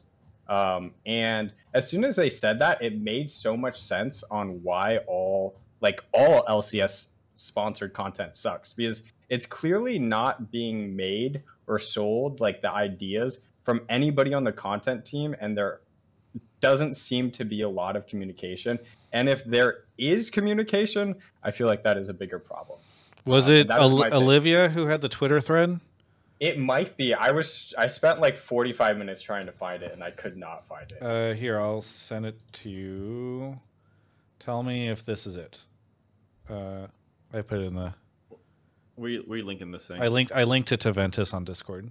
I'm just curious because if it was, then I can read. This looks like what it is. Yeah. Okay, I'll put it in the Twitch chat. It is. I have the exact. I have the exact. Oem Gastaldo on Twitter, who caveat has done some work with me in the years before. She did some contract work for me, but yeah. Let's see. Where's the line that you were talking about? Because this was in response to the Digiday. I DM'd it back to you. Okay, That's the part.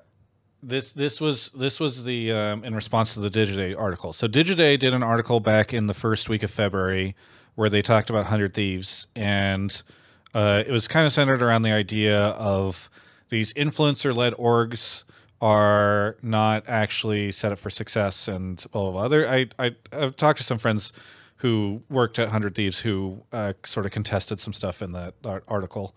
But one thing that Olivia here on Twitter was saying was that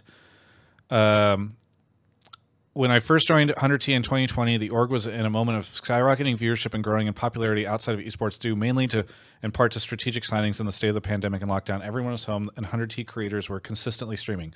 This burst in growth attracted many brands and partnerships outside of the gaming space. The partnerships team was busting their asses to close deals and keep partners happy and satisfied. While partnerships were selling at such a rapid rate, they would oftentimes sell shows or concepts that had not been even been communicated to the content team who was responsible for the actual creation of these shows. At first, it was good financially, but eventually proved to be the death of the content department. This led to everyone lower than an executive manager title being forced to work 10 to 12-hour plus days, no overtime, oftentimes without weekends or time off to make up for the number of assets sold. This resulted in the content being worse because for many of us, we had little to no creative control since the content had already been sold or expectations set with brands before content or talent could approve or provide their expert opinions. Last tweet here. When the content suffers creatively and the talent hates the content they are contractually forced to do, you end up with videos that feel like cringe ads, inauthentic, and recycled, stolen directly from other creators with better numbers. Okay, so a couple things here. Long. I'm reading all of it. I got to come back to this later. I'm not going to pay any attention. Yeah. So a couple things here. One, worth noting that 100 Thieves, like when they're talking about content here, there's a lot of different content that they are referencing in this thread. Meaning, 100T, they were creating content around Nadeshot. Nadeshot has his podcast with people, and like Courage was doing content with them, and like so they had a wide range of content that they were creating. And so I don't think that necessarily 100 Thieves is the best representative of like sponsored content and creating too much content and selling too much to sponsors.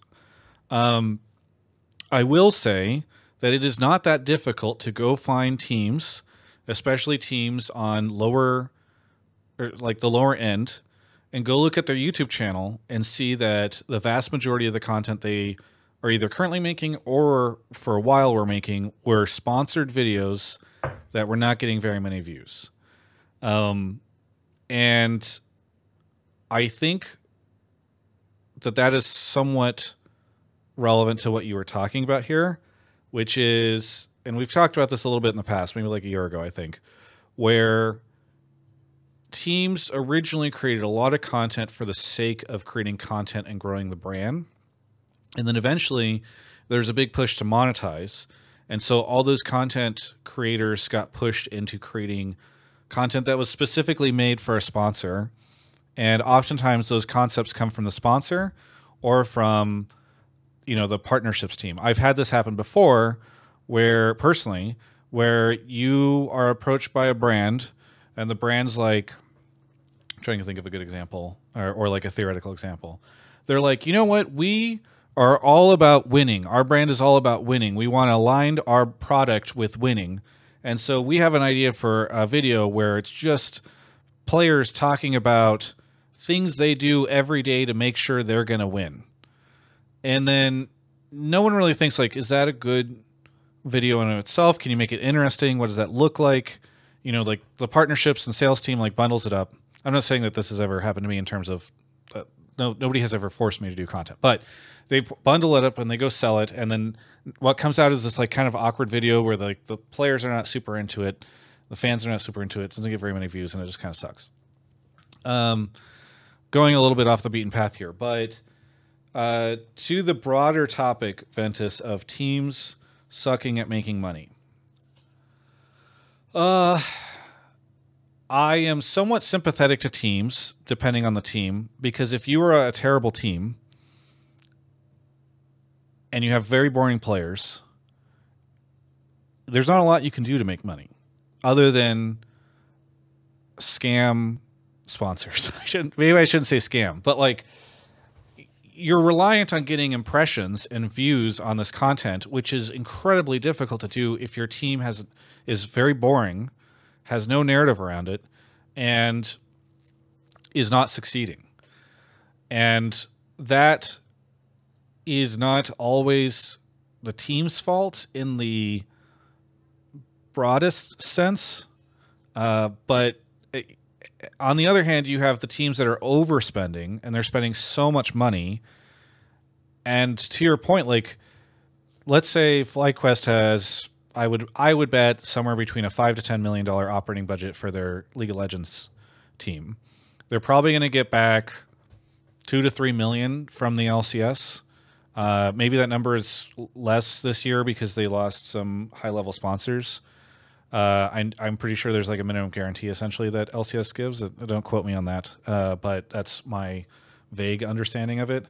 And so then there's like a pretty big gap in money that they have to make up through sponsors if they want to break even. And I think it's a fair question to say is like, if they want to break even, which I don't think they probably care about right now because they just got a new buyer. But if they want to break even, how does this team go out and make $5 to $7.5 million with sponsors and revenue? And that's a fair question, and I don't know the answer. I don't think that they do, right? Like, it's just not, especially in this market. I mean, we talked maybe one episode or two episodes ago about losing Grubhub and them pulling out of everything except for LCS. It is a tough market. So, yeah, teams are not great at making money. I do think that is an issue long term. I do not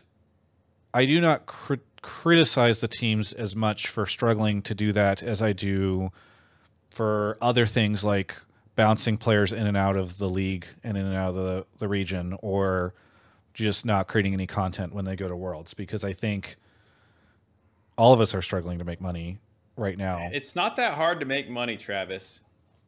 It really isn't.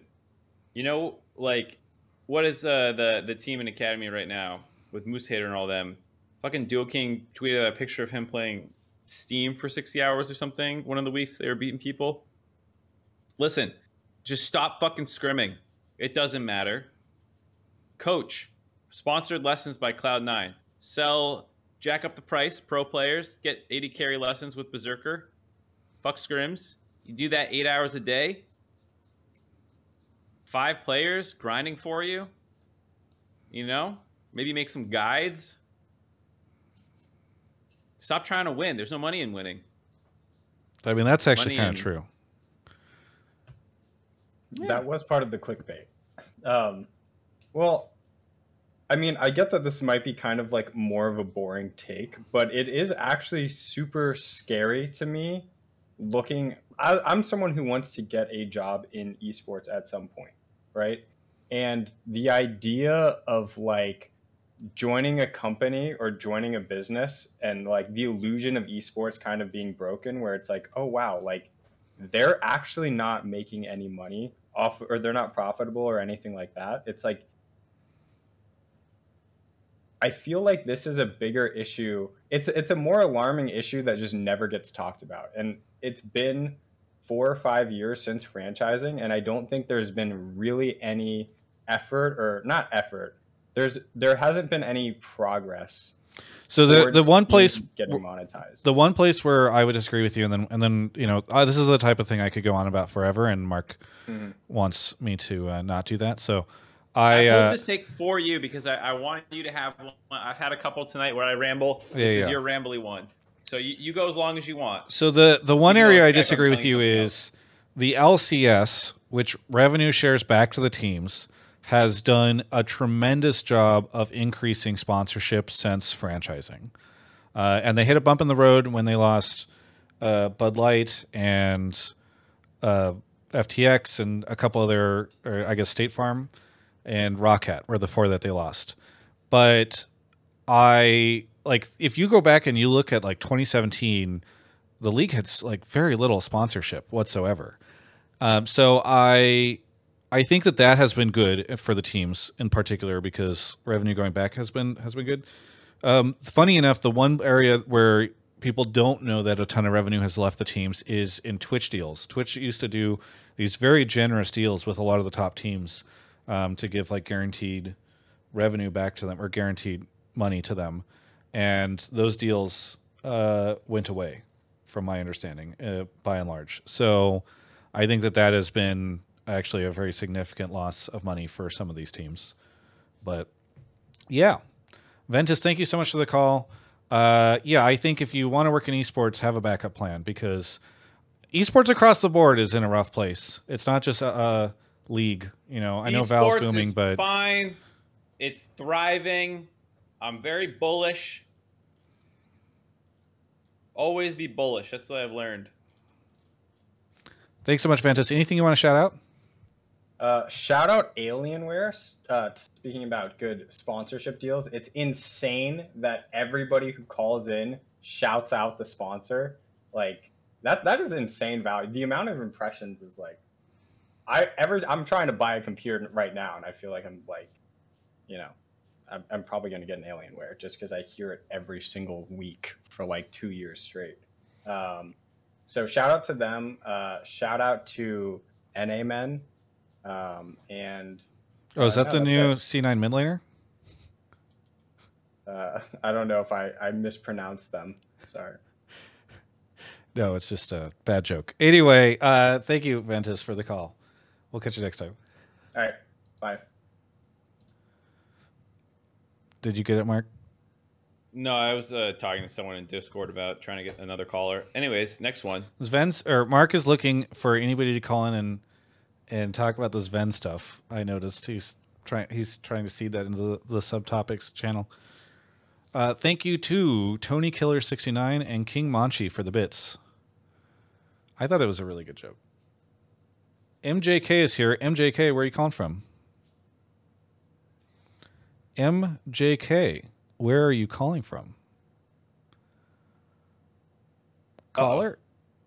You just... I was talking to him in waiting room. Is it doing the weird bug? Bring him back. Yeah, maybe. Yeah, sometimes this happens. Hello, MJK. Okay, let's drop down. This is a weird Discord bug. MJK, we're going to go down the other room. Okay. MJK, are you here? Can you hear us? Oh, the microphone activated. We heard it for a second, MJK. It's not on you. It's Discord being terrible. Say something, MJK, please.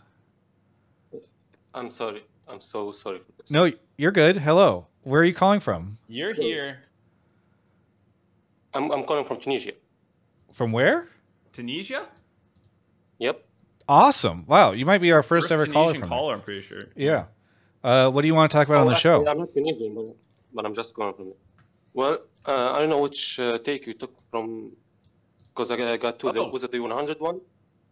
No, it was the Dignitas Immortals content one to follow up on the conversation we were just having.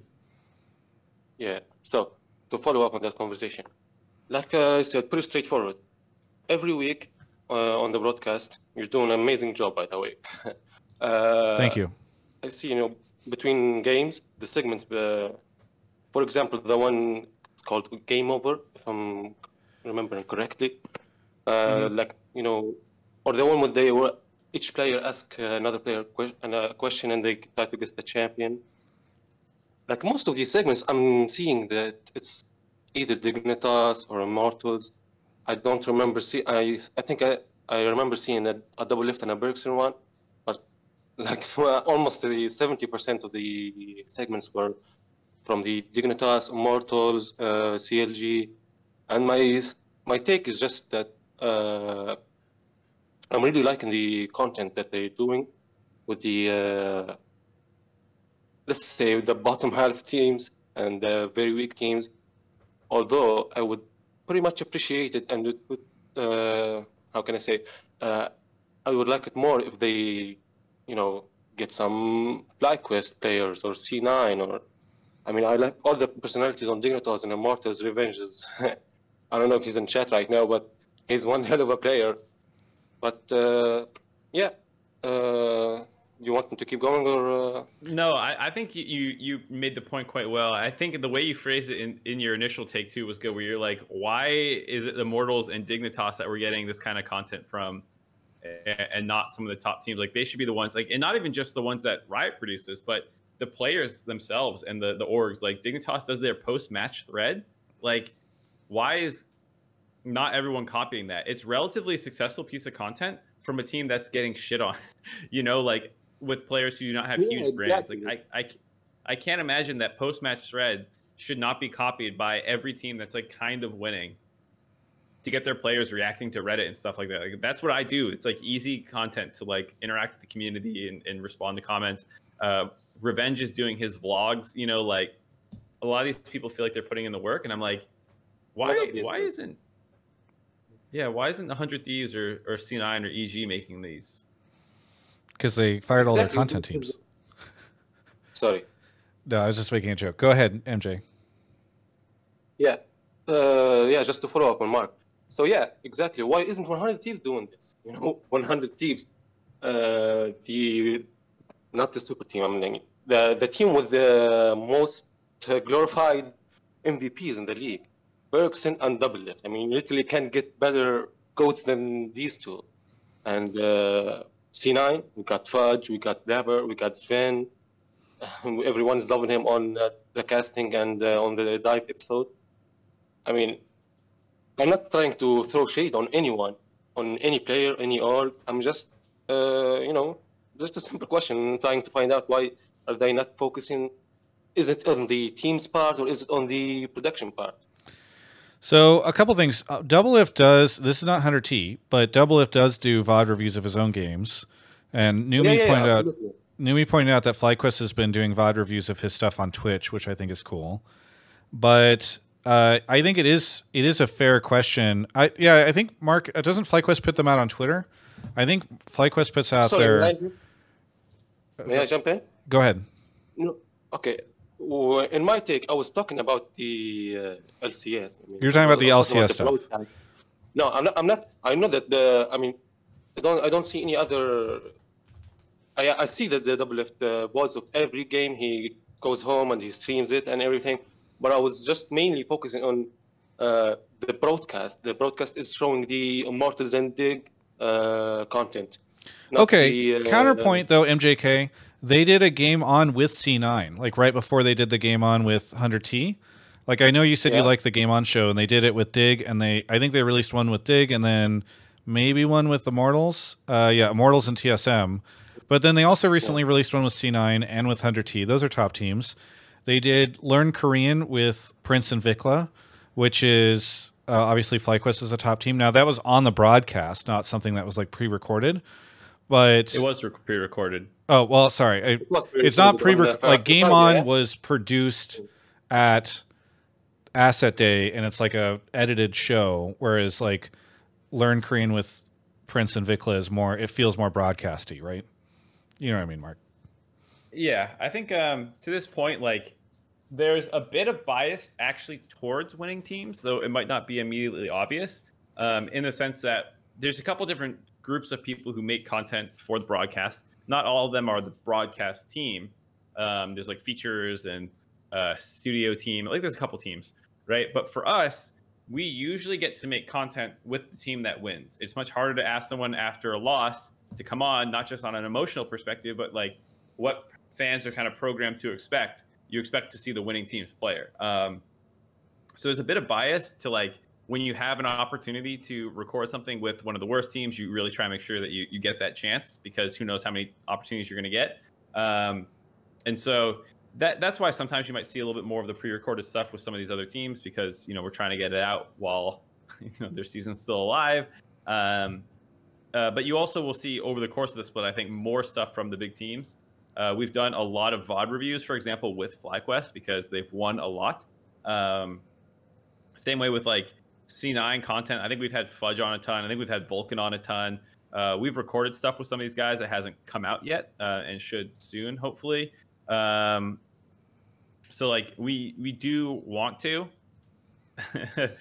Zextrap is saying something very funny in Twitch chat, which I'll respond to in a second. But there's a lot of stuff that I think we are trying to do. It doesn't always come out, and that's why I thought initially you were saying that it was more about the team content side and not the LCS side, because and maybe it's my own bias of working on the product and seeing this stuff, but it's not coming through on broadcast exactly. But yeah, generally speaking, the teams that do win more will get more opportunities on the broadcast. That is I mean, that's absolutely correct. But yeah, on your point, I don't know. Most of the winning team, the top teams, 100 Thieves and C9 team. Okay, not Team Liquid. Most of the top teams are doing a lot of content, are producing a lot of content, and they're posting it on YouTube, Twitter, etc. But I don't think they're doing to the degree which Immortals or Dignitas are doing. Yeah, so you're absolutely correct about that. And I wish I could see a lot more content. I mean, if you exclude the double F VODs, I haven't seen shit from 100 Thieves, and they are my favorite team. Yeah. So, yeah, I mean, the 100 Thieves content drought has been very depressing, and it started like when they started laying off their content team last year. So I'm right there with you, MJK. I think it's very reasonable for you to be disappointed there. The only other thing I will say, the FlyQuest ones. Hold on, I want to just throw out the FlyQuest ones. I had to scroll so fucking far to find these. They are like buried in a deluge of Twitter content, which like I'm not flaming them for, but like, no offense, I don't follow JMook. I'm sorry, I don't care about a lot of the things you're tweeting about FlyQuest Twitter, and it just gets drowned out. And when I finally did find it, it's like a minute and a half, and they're just like standing outside, and it's like clearly social content. Whereas the Dignitas one is like not social, like it's YouTube content. So like, yeah, this stuff is harder to put on broadcast and highlight when it looks like this. And not saying it's bad, but I'm just saying like this is different content. We can't use this quite as easily for a lot of reasons. exactly, you can't use. Yeah. Sorry. No. I think you're right, MJK, to be frustrated by that. I'll also just say that, by the way, just because you don't see players oftentimes on the broadcast does not always mean that it's the broadcast fault. Mark probably won't say this, but like some teams and some players just refuse to participate. You know, like they ego out on it, or like the management's like, oh no, we don't need to worry about that, or whatever. And I think that so I would not always jump to say that it's the broadcast fault, because you just have teams that don't always participate. Or maybe some players were just, I don't know, I mean, pussy out or something. Yes. Not calling anyone. Yes. Thank you so much, MJK, for calling in. Again, really cool to have somebody from Tunisia calling into the show. That's awesome. Anything you want to shout out as we say goodbye? Well, Alienware and GrabHub, first of all, and both of you, Travis and Mark. I've been an avid watcher of Hotline League and an avid listening. I have been watching the SCS since 2017 summer, and I haven't missed a single fucking game. I'm a huge NA fan, and I literally can tell you everything about every game since 2017, and I haven't missed a single show from both of you. This is like my second or third time that I watch it live. I usually always watch it or listen to it while I'm going to work, on a bus or something, and I always try to get on the show. I was about to sleep. It's fucking 5. It's almost 6 a.m. actually. I need to go study in about 2 hours, and I got a night shift later. So anyway, Oh my god. Dude, no. you're awesome. Please try and call in again in the No, future. It was super cool to have you on. Yeah, definitely you're get some sleep breathtaking. before all that. Yeah. I mean, sleep is for the guiltless. So, but no, seriously, I was about to sleep, but when you pulled me in, I was there. Fuck that. I'm staying in this whole shit. Yeah, thank I you love for you doing guys so that. And much. if you get pulled in the future, feel free to let us know that you need to go to sleep soon, so we can try to prioritize you. I mean, I'm not Mahmoud from Iraq, so no need to prioritize me. I'll Okay. wait for my turn. Well, that's I a just wanna shout throwback. out my amateur team, by the way. That's Awesome. Well, again, thank you so much, MJK. We'll hopefully have you on again in the future. Thank you so much. can I add just one more shout out? Yes. One more small. Yes. There is a Tunisian challenger player called Ali Galoul. He is now the academy coach of Evil Geniuses. So big shout out to him. Nice. يعطيك الصحة يا معلم. رفعت لنا روسنا. And a shout out to my best friend. He's streaming on Twitch TV/Sparky So Good. Thank you guys so much. Appreciate it. Have a good one. Thank you so much. Really appreciate it. Yeah, it's funny. I have a person who I follow who does a bunch of coverage of that scene, and I think has interviewed Tunisia players. I'm trying to find her handle right now because I thought it's really cool to follow her and just sort of see what they're doing in that area of the world. But I can't find it at the moment. Either way, Man, I'm glad we made that work because when I initially pulled him in, his mic wasn't working in the waiting room. He had to leave and come back. Then Discord was trolling us, but best caller of the night. yes, no, definitely. I thought that was super, super cool. All right. Should we go on to Should we go back our to the other? last caller? Should we go back to the other? It doesn't matter. Hello. Typical Timber. I didn't even mic check him. I know he's here. Yes, I am. Hello, Timber. Where are you calling from? I am calling from Cleveland, Ohio. Cleveland, Ohio. What do you want to talk about on the show? Yeah, I want to talk about, I think that this round robin, like the completed round robin, has proven that Team Liquid needs to drastically change their upper management, specifically the people building the teams. Oh, boy. Okay. Go ahead and expand. Well, I think we've seen a pattern for several years now, even heck, going all the way back to when they, brought on the Korean players way back in the day after the curse change, where their entire team building strategy has been just get the most expensive, biggest name players and just as many of them as they can. And it worked out for a bit there with, the double lift core JJ centric rosters. But since then, I feel like the team has just kind of progressively gotten worse and worse. And I think players like Pyosik, who, I'm sure he's a great player, but I just don't see why he was brought to NA and specifically put on that team, or same with Summit. I just think they were kind of big name signings, and that's why they got signed. Mark, are you talking about Team Liquid at all in the Blame game this week? Nope, I am not. What do you think of Pyosik and Summit's performance? Not good. I've talked a lot about Summit. I said I was going to start talking about him in the Blame game, specifically because he's always going to do something that you can talk about. He's insanely talented, but he also does things that lose you games. And Pyosik is good. Someone made a comment on Reddit. I forget. I should have wrote down who said it, but they were like, Pyosik can help raise your team's skill ceiling, but he won't raise its floor in the sense that he's a good player who can carry games on carry picks, but he's not this insanely fundamentally sound shot calling beast who's just going to guide your team to victory or something. And so I think to the caller's point, these players are good. I'm not ready to write them off after just a half split yet. I'm not ready to punt the Team Liquid experience. I'm not ready to say I was wrong about this team. I'm still a believer. Their early games are insane.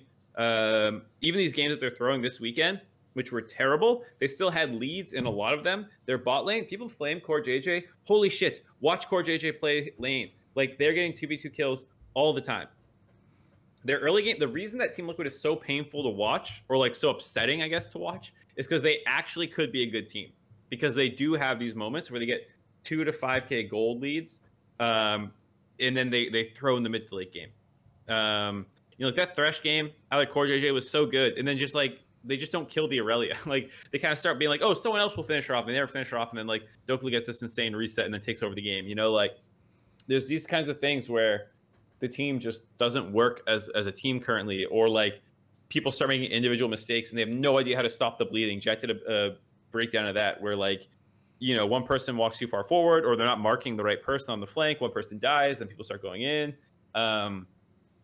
Like they are a good team, and I still believe that they can get there, but they're just not there yet. And so like I'm not 100% ready to sell the farm on the Summit Pyosik angle, but I do agree that it's not a good look, as Sven would say right now. The only piece that seems to like largely be working is Yeon and Core JJ. They are legitimately good, and a lot of their advantages come from their laning and then Summit's laning. Pyosik had an incredible game this week in terms of like getting leads on the Elise, and then like he just permanently flanked the whole time, and everyone's like, oh, what else is he supposed to do? And it's like shoot cocoons at frontline and just help peel and stuff like that. Like Elise can play that way. It's not ideal. If you can like 1v9 backline with other divers and shit, like sure, but I look at some of those situations, I'm like, you just play this more normal, guys. I don't know. Yeon is good. Yeon is good. Literally everyone who talks about Yeon says he's good. No one has a bad thing to really say about Yeon. Watch the tier list videos we've done. Watch Doublelift talking about him. Everyone says Yeon is good. He ints team fights as a rookie will do sometimes. But he's in his first 9 games as an LCS player. Like go look at some of like Vicla's earliest games or some of these guys. Like yeah, people troll too a little bit. It's not the end of the world. And I'm much happier to see a player like him able to get and generate his own leads and potentially snowball than him just like come in and try to avoid making mistakes. Yeah, I agree. I think Yeon is a great player, but kind of to my point, Yeon is like one of the only players that is not a big signing. You know what I mean? Like he's not the big money player on the team. No, that was to be fair to you, that was more of a reaction to what Twitch chat was saying when I said Yeon was good and this team has potential. Your point is different, which is like just stop signing the biggest names, and like there's a version of this team because it's like, oh, they all speak Korean, right? And that's like kind of the big selling point is like they can all get on the same page. There's also like, well, Yeon, Harry, and Core can also speak English, so you could have just done something different with the roster as well, like kept Santorin, I don't know, do something else, like that could have worked as well. So like keep Whippo topside, and like I don't know, maybe that's not the roster people want, but there's other ways you could have built this roster with the 2 rookies.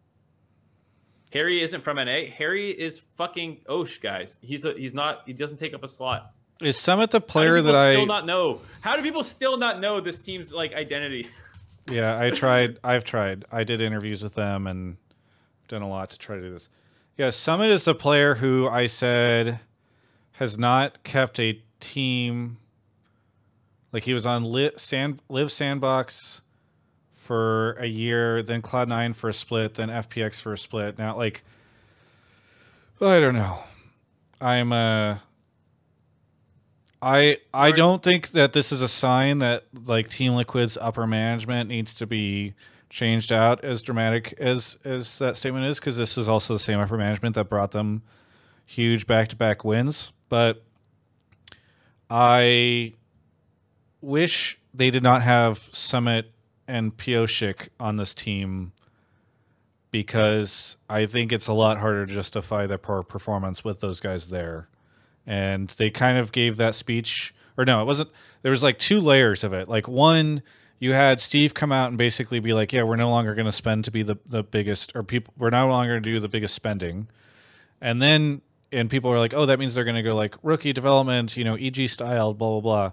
And they obviously have with Harry and Yeon, but like, it's very distracting when you have Pyosik, who just won Worlds and Summit on the other side of the map.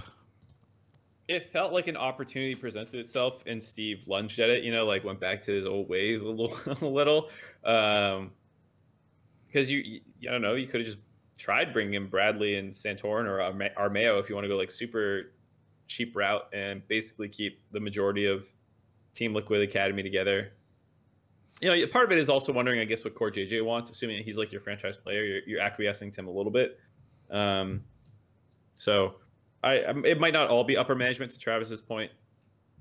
You know, correction, by the way, earlier I said that Summit had only been on Sandbox for a year, but he was on Sandbox Gaming for 2 years, and then that became Live Sandbox, and so I just didn't notice the name change. Sorry, go ahead, Typical Timber. Do you guys think that the signing of Summit is similar to the signing of Alfari? In what way? Both have track records of, you know, kind of being the toxic top laner, you know, hard carry. If you don't carry, like, play around me, then I'm just going to int. I don't think think Summit has that much of a reputation for that. Okay, fair enough. I only really saw him on Cloud9, so. His play style is kind of troll, I guess, and I think he might have clashed personality-wise, but like, I don't think there's a long history of people saying Summit is toxic or anything like that.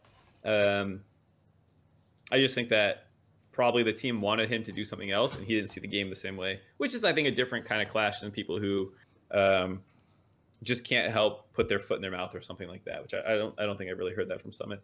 Yeah. Thanks so much, Timber, for the call. Anything you want to shout out? Of course, got to shout out Alienware, and I'm going to shout out my fiance for watching every LCS game with me. Thank you so much for the call, and we'll catch you next time. Thank you. Anyway, imagine having a fiance.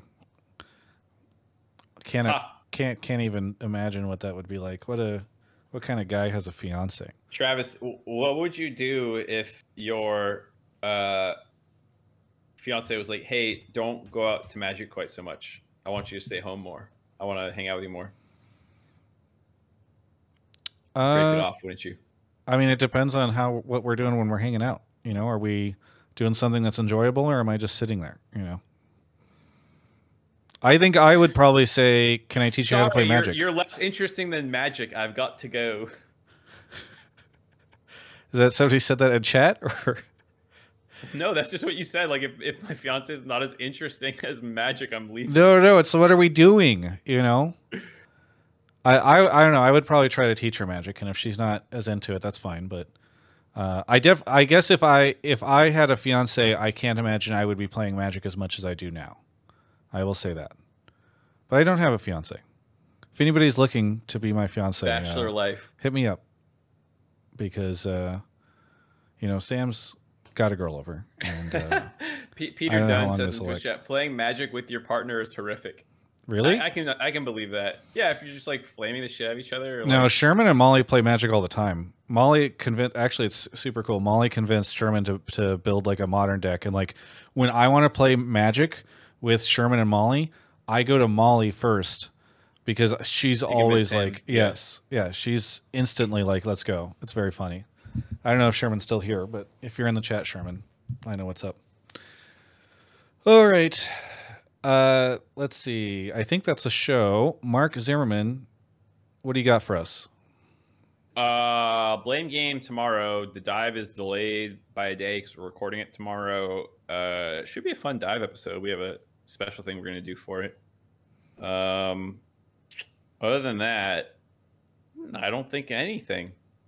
Nothing at all. Well, I will say this. I think I'm about to release my favorite or second favorite surprise test this week, and I will air it on stream immediately after the show.